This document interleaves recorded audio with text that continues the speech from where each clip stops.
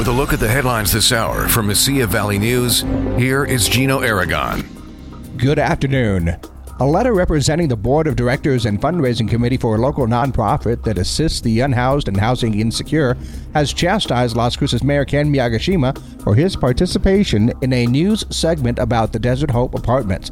According to the Sun News, those who signed the July 7th letter, members of the Mesilla Valley Community of Hope's Board of Directors and Fundraising Committee, write that they were dismayed by the mayor's appearance in a June 30th KVIA Channel 7 story about the reported mismanagement and neglect at the Desert Hope Complex, a 40-unit permanent supportive housing development which serves recently unhoused individuals.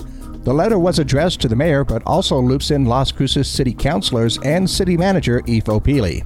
The letter cast the KVI story and the mayor's conduct as insensitive, sensationalist, and a violation of the privacy of vulnerable city residents.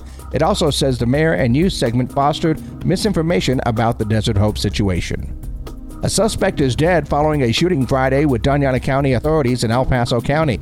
Officials say the suspect was involved in a hit-and-run in Texas, then crossed into New Mexico where he was followed by the victim.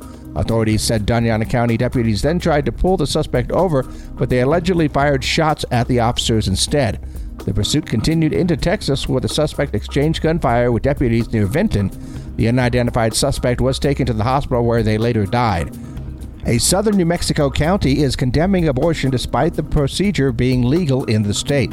The Otero County Commissioners passed a resolution last week that declares the area a sanctuary for unborn life and attempts to ban voluntary abortions and abortion clinics.